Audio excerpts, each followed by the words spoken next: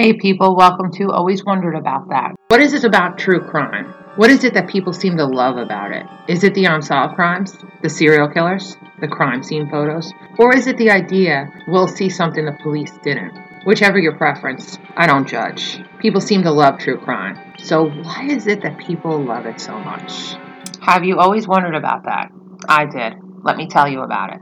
I'm going to tell you the truth. I'm one of them. I love true crime. I know. Who loves crime? Well, millions of people seem to love it. Don't get me wrong, crime is bad. But all those old unsolved crimes, everyone has an opinion. Was it this person? Was it that person? How have these murders gone unsolved for so long? That's what gets me about true crime. I hate cold cases. I hate the unsolved, the unknown. Doesn't it bother people that there are and were killers roaming around us, walking amongst us? Think about the most recent unsolved murder you heard about. Now think about the fact that the killer is still walking around with us. Bundy, Gacy, Dahmer, Keyes, they were all walking around while they were killing people. Walking around, working, living, while they're still killing people. They're the ones the cops are looking for, and they're still walking around like they didn't do anything. Think about this. This person is shopping where you shop, walking where you walk, every day, and we don't even know who they are or what they did. How scary is that? Did you ever see the movie Striking Distance? Bruce Willis and Robert Pastorelli? They were detectives looking for a serial killer. Here's the catch. The killer was Robert Pastorelli's character. Yes, the detective investigating the murders was the murderer. Or the movie In the Shadow of Evil with Treat Williams. He was a detective searching for a serial killer. Then he got amnesia. I can't really remember much of the movie, but he had no notes about the case, and he wondered why he didn't have notes. Turns out he was the killer, and he was investigating his own murders. See how weird some things are? 2 months after my dad died, a woman in the town I used to live in was murdered. That was in 2014, and it's still unsolved. Another one happened in 1996 in the same town. A fireman was killed during a huge snowstorm that happened that year, and it's still unsolved. There are so many unsolved crimes out there. Go to Wikipedia, look up unsolved murders. Some of them are really disturbing and very old. You see it all over YouTube, Instagram, podcasts, TV shows. Everyone's talking about true crime. They call them armchair detectives. Don't underestimate the armchairs. It was common people that solved the Zodiac cipher. Not the FBI, but everyday people. Here's the thing we all have to remember. Detectives, the FBI, they have thousands of cases and files in front of them. And every day they get countless more. Well, the armchair detective can study and look into one case at a time.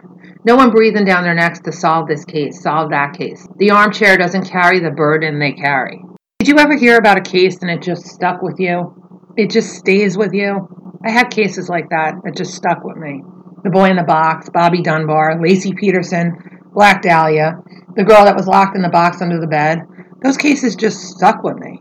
Think about this. A case that I knew nothing about, wasn't even a part of, has stuck with me after I heard about it. How do you think the detective investigating that case felt? Don't you think that case stuck with them as well?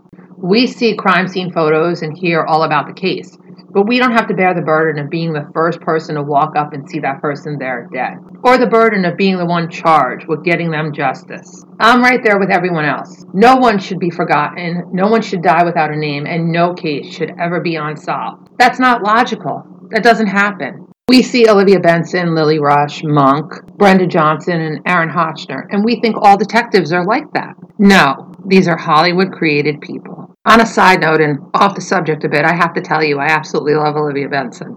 All those cases I mentioned earlier, I have theories about them. I have plenty of theories about them. I'll give you one of my theories. When Scott Peterson was arrested, I told my father he didn't kill his wife. I told him that to begin with. Then, all these years later, what do I find? I find information that there were pregnant women in California going missing between 1998 and 2002. When did Lacey go missing? 2002. Why didn't we hear about those other women that went missing? Why did we only hear about Lacey going missing? And why did it stop in 2002? Because Lacey was such a high-profile case, they didn't continue doing what they did. But I never heard about it until I found the information. Why? Why wasn't any of that mentioned in court, brought up at trial? Those are just my opinions. Take them for what you will. But I'm sure everyone that loves true crime has that one case they're passionate about, that one case that they just can't let go of. I'm sure everyone that loves true crime can raffle on, just like I did, about that one case. On a side note, for everyone who loves a good mystery, and we all love a good mystery, the best mystery book I ever read was Agatha Christie's And Then There Were None. Still now, 10 years later, the best whodunit I've ever read. Anyway, do you have a case that you heard about that hasn't left your mind? a cold case that you read about and still think about now? I'm sure we all do. Well, anyway, now you know one thing you've always wondered about. Hope you come back for more. Talk to you soon. Bye.